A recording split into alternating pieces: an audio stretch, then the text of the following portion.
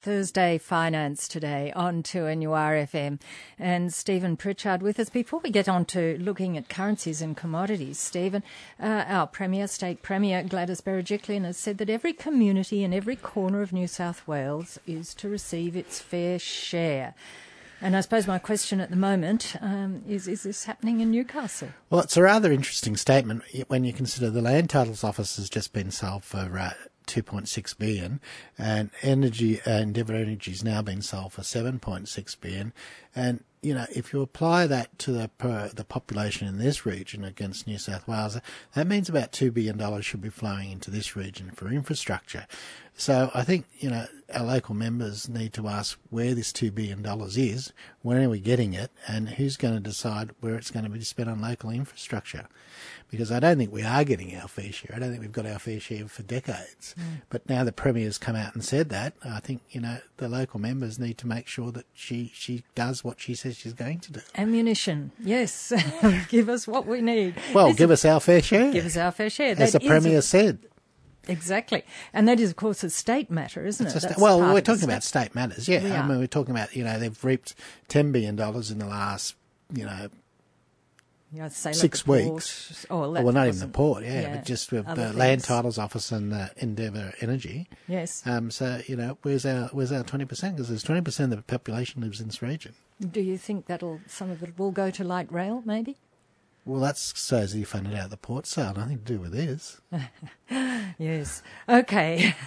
There is some ammunition. There is something for us to go to our local members with.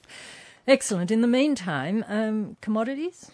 Commodities interesting. The gold price was down 1.29% on the week to 1,662. The copper price was down about 0.4% to 7,470, and the crude oil price was up 0.3 to $68.41 a barrel.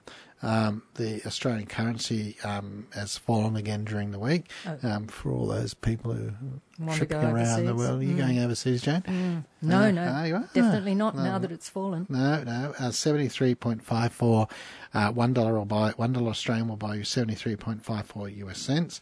The Great Britain, for those people who are going off to Europe for the summer while we freeze here, they're going over to nice and warm, will buy you 56.88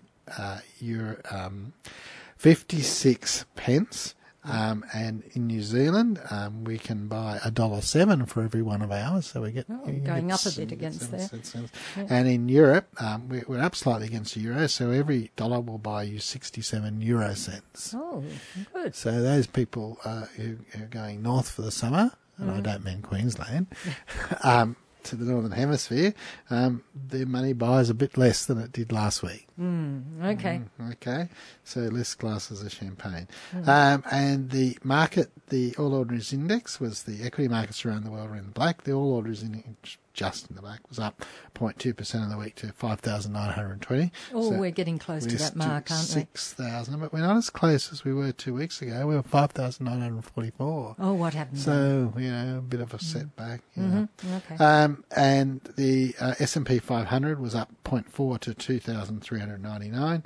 The UK index was up almost 2% to 7,385. And the Hang Seng was up 1.3% to 25,015. And a few local stocks to talk about, or stocks that, you know, local investors seem to hold a fair few of. The BHP was up 2.5% on the week to $23.83.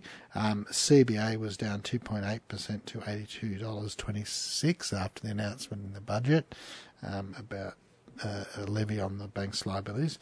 And the local health fund is back up to NIB, of course, $6.44, up 4% on the week. So anyone who got those in the demutualisation and got them, has kept them, has done very well. And the Telstra has made a bit of a recovery from a few weeks of falling. It was up 5% on the week to $4.46. And the petrol price in Newcastle, $1.19.7, which is down 1.6% on the week. And in Sydney, it was $1.29, which was up 7% in the week. So we're quite happy that our prices are lower than theirs for a while. Don't have to drive to Sydney to get petrol. Don't have to drive to Sydney. And Newcastle's diesel price was $1.30.9 and Sydney's was $1.31. As Henry Jennings from the Marcus Today Financial Newsletter joins us, over to you, Stephen Pritchard. Henry, it's been an interesting week. It has been an interesting week, Stephen. As they say in China, may you live in interesting times. But that's a curse, isn't it? I think so it is. It's yes. Probably been a curse for bank CEOs this week, for sure.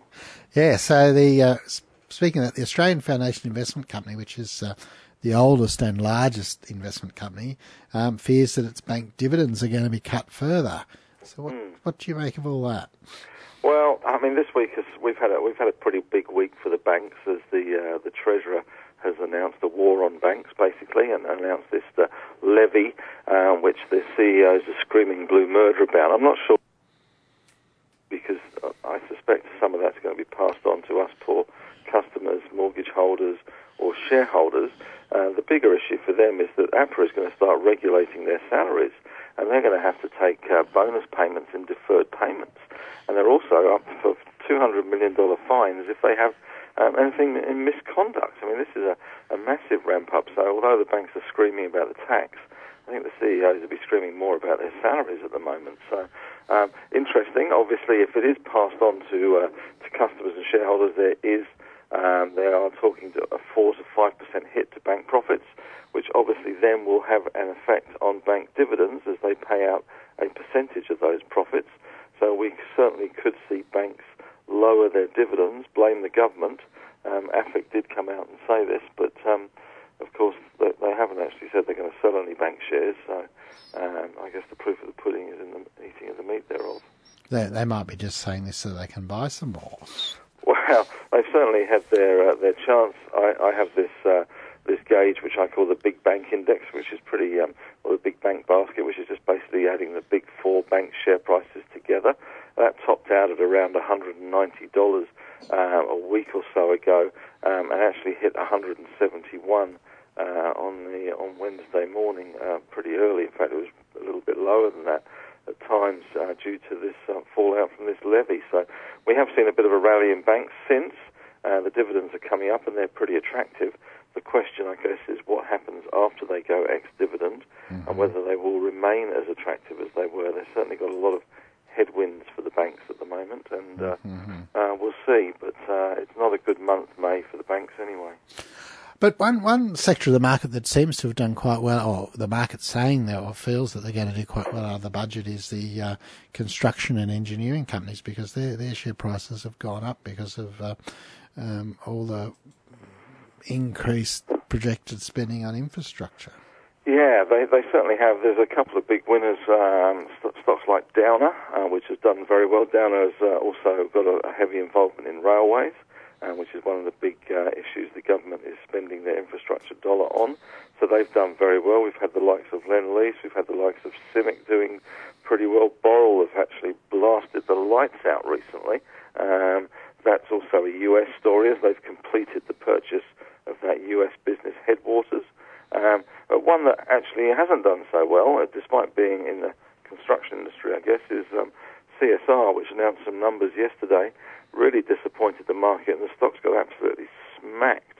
It nearly got to 520 a day or so ago, and it's back down to 430, 440. So it really has been hit hard. But generally, infrastructure builders and those people exposed to government spending have been doing pretty well since the budget was announced on Tuesday.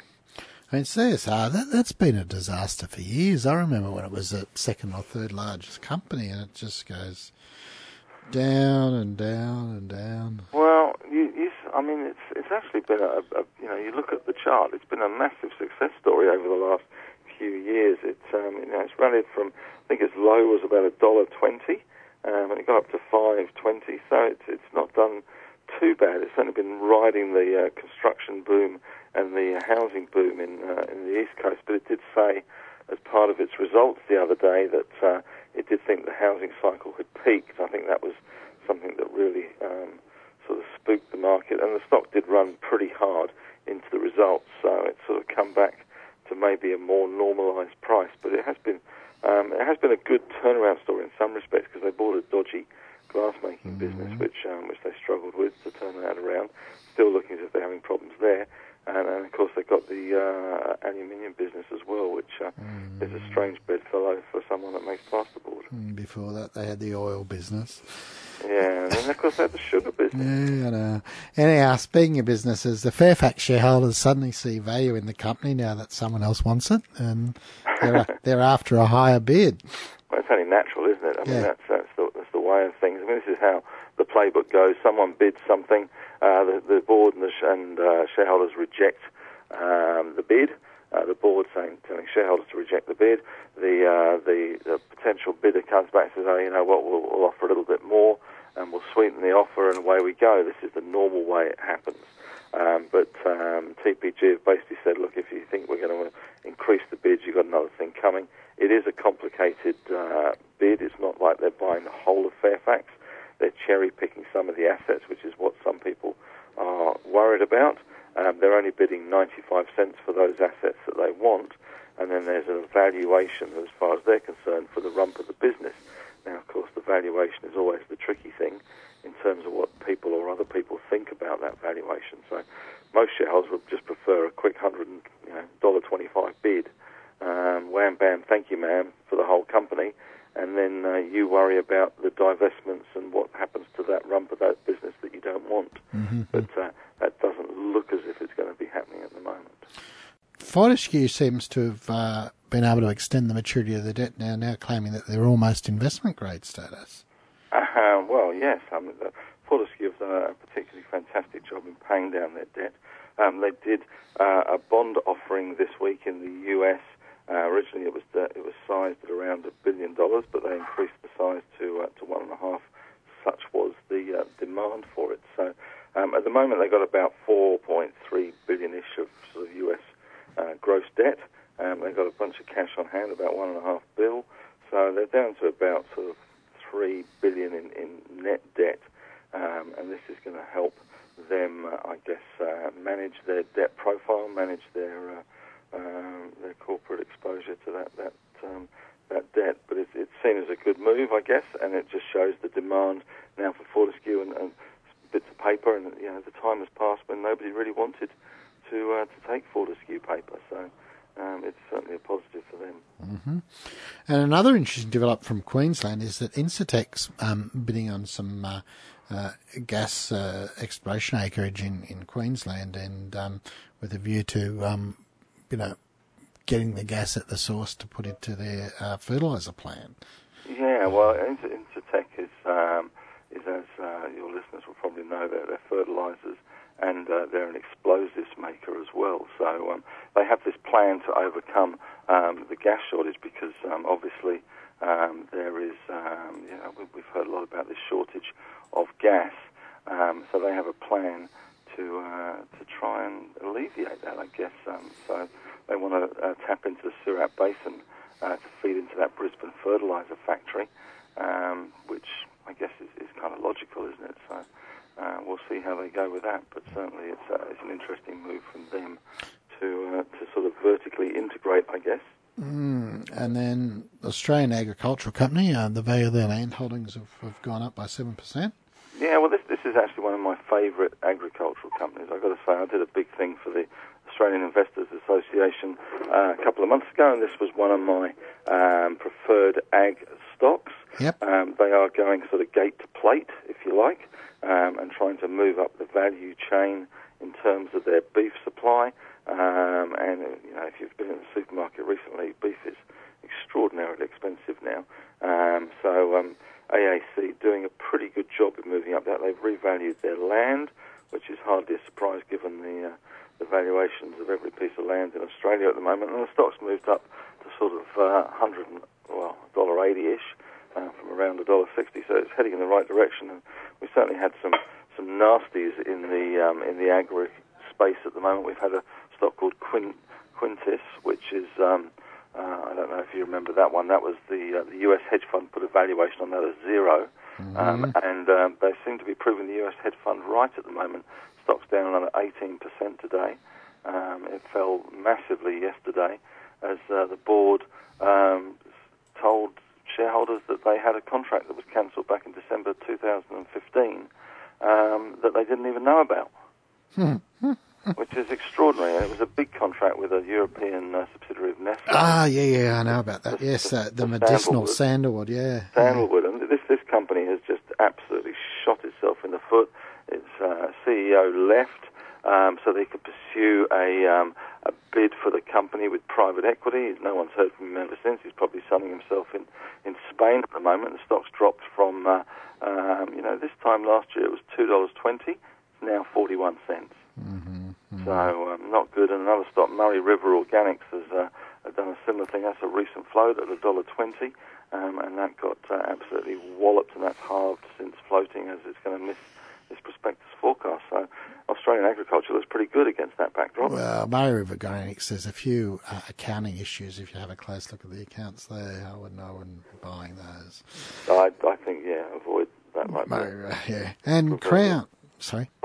Crown's selling out of Macau? Macau, yeah, they finally sold the last piece of their shareholding in the joint venture they had with Lawrence Ho in Macau. They raised about $1.35 billion.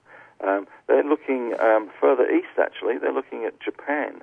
The Japanese government has recently opened up the Japanese market for casinos. They've legalized casinos, and Crown is looking at joint venture partners to open a casino in Yokohama. It's not going to happen overnight, as Rachel Hunter would say, but it will happen at some stage. 2023 is the proposed kind of timeline till some sort of casino resort is open in Japan, but that's only 6 years away, so that's not far away. But yeah, Crown turning away from Macau and over to Yokohama. And to finish up, Downer EDI claims it'll take at least a year to fix Spotless's culture. This is such a weird takeover. Everybody wants Downer to fail in getting hold of Spotless. Everyone thinks that Spotless is such a bad acquisition. Yeah. The company itself, Spotless, has said, all the things that Downer think they can do, we've already done. The share price is trading below the bid price, and all the regulatory approvals seem to be in place. Downer itself has trousered $1 billion in a capital raise to be able to buy Spotless, and if it doesn't buy Spotless, I guess it's got $1 billion burning a hole in its pocket. Maybe it'll give it back to shareholders. So, and just to complicate matters, Downer's also got nearly 20% already of Spotless. So if the bid fails, they're going to lose money on their 20%, you would imagine. But shareholders want it to fail. I was up to Newcastle Airport, and Spotless is the catering company up there, and the prices they charge, I can't understand why they're not making any money. I don't know if they do the Sydney food catering, but God, the prices they charge at Sydney Airport is just horrendous. Yeah. Anyhow, but something that's not an horrendous price is a free subscription to your daily. Well, it's only free for 2 weeks. 2 weeks. People can trial it for 2 weeks. They'll make some money in 2 weeks to pay the rest of the year. After that, we charge our pound of flesh for it, but you get to read some of the wonderful things that Marcus and I write every day for the newsletter. So I would urge, especially coming up to tax time, it's probably even tax deductible. Well, it would be if you've got an investment portfolio subscription to a newsletter that provides you advice, would be tax deductible, no doubt. There you go. Well, thank you very much, Henry Jennings. We'll talk to you next week. Thanks, Henry. Thursday Finance. And, of course, it's high time now that we talked about the budget and Stephen Pritchard. Medicare levy is perhaps the thing that might affect most of us. Well, Medicare levy will affect most people. That is the increase, of course. The increase, yes. So Medicare levy is being increased by 25% to 2.5%, and the money's going to be used to fund the NDIS.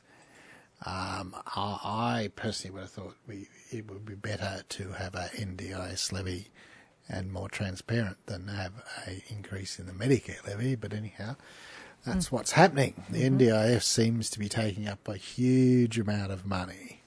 It does, doesn't it? And from my understanding, the benefits aren't even means tested.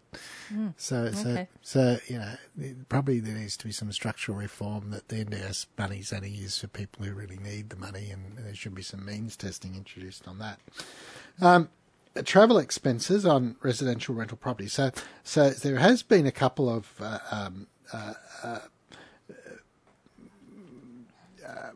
property spruikers, for want of a better word, I know have been promoting that you could buy a residential property in various holiday locations, particularly places like the Gold Coast, and then what you could do is you could go up there on a holiday and claim that as travel expenses to inspect your rental property. Of course, that was too much of a good thing and always was, but now the government's decided that no travel expenses in respect of residential property will be able to be claimed at all anymore. Okay.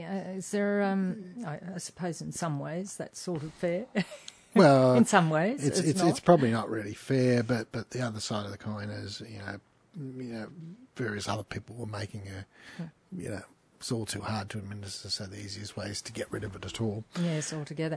Anything more for residential property properties? and depreciation and expenses in relation to residential property. So previously what used to happen is you went and bought a residential property, and then you'd get someone to value what the dishwasher was and what the stove was worth, and the hot water service and those type of things, and then you could claim depreciation on it. Well, what's now proposed is that when you go and buy a residential property, if all those things are already in there, you can't claim depreciation on them. You can only claim depreciation if you go out and buy a new stove and buy a new dishwasher, and the issue was occurring in residential property that you'd have your residential property and you'd claim all these things, depreciation on when you bought it. Then you'd sell it to me, and I'd say, well, the $100,000 I paid for probably the $1 million these days for a residential property include another few thousand for the dishwasher and depreciate them all again. So the government's attempting to stop that. Okay. How far that goes. Right. And then, of course, one other thing on there's two other things in respect to residential property that won't affect the majority of our listeners. So foreign residents, and particularly those on various visa types who bought a resident 457s could buy a residential property in Australia and claim the capital gains tax exemption. Well, that's now been abolished. So the foreign residents and temporary residents who buy a residential property in Australia, when they sell it, won't get an exemption from capital gains. So that's projected to raise some additional money. And the other thing is, and it's not so much common in here, but I hear it's quite common in Melbourne, particularly in the apartment blocks in Melbourne. There's a lot of apartment blocks that have been bought by offshore investors. Now, generally, an non-resident can only buy residential property in a new development. So what's happened in particularly Melbourne, more so than Sydney, I understand there's a number of these apartment blocks have been sold to offshore investors, and they're just basically sitting there empty. So what the government's now proposing that non-resident people who buy apartments or other residential people and leave the properties empty will be subject to a minimum levy of $5,000 per annum. And they pay that whether they're living there only if they're not living there. Yeah, if they're not living there. And now, will that be for a certain amount of time per year? I think it's just 6 months doesn't say. It doesn't say, but and there was a story on television the other week I saw where someone went around Melbourne and there's all these, the middle of the night, and there's no lights in any of these places. So how they're going to actually sit down and work that out, Yes, the policing of it could be tricky. I don't know. But the interesting thing is it's a minimum of 5,000. It said on the budget 5,000, but when you actually read the budget notes, it's a minimum of 5,000. So I expect that there's going to be higher levies on some of these larger properties. Interesting. And one of the other things that's been introduced is or was proposed to come in is this, which Henry touched on, is this bank levy. So what's going to happen a few years ago, I think it was the Labor government proposed to introduce a deposit guarantee levy on the banks, and the banks, raised great hoo-ha about all that, and that was all put to bed. Well, now the current government's proposing to introduce a 0.006% levy on bank liabilities. Now, what this means is that when the banks take on a liability on their balance sheet, which is a deposit or some other borrowing, they're going to have to pay a fee to the federal government. Now, there's various arguments about this, but the banks have had this free ride with the federal government guarantee. Now, if you go into the bank and you can put in up to $250,000 into the bank, and the federal government guarantees that deposit. Now, if you then said to the bank, I'm renting a shop down at I'm in business and I need to get a bank guarantee for my shop down at down at Coles at the Junction shopping centre, and I want to open a little dress shop down there, and they want a $50,000 guarantee. Well, the bank will issue the guarantee, but they'll want you to put $50,000 deposit in the bank. Then they'll charge you 1%, $500 a year to issue this $50,000 guarantee, and they've got the money in the bank anyhow.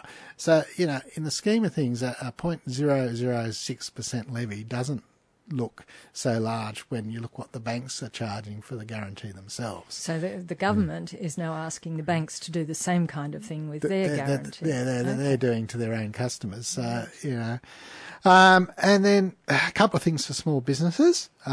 The instant asset write-offs remaining. So that basically what that means is if you're a small business and you buy a piece of plant and equipment up to a value of $20,000, you can get a tax deduction in the year that you buy it.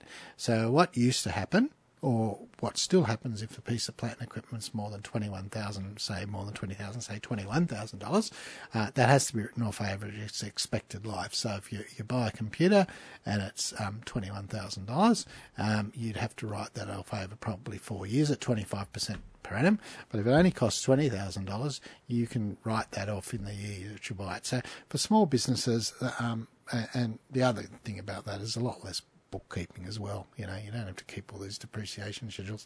So for small businesses, that's good that's continued. Mm-hmm. And then the access to superannuation. Yes, the home affordability. Well, this all seems so complicated to me. So basically, what's going to happen? And I don't know if the super funds are so keen about this either.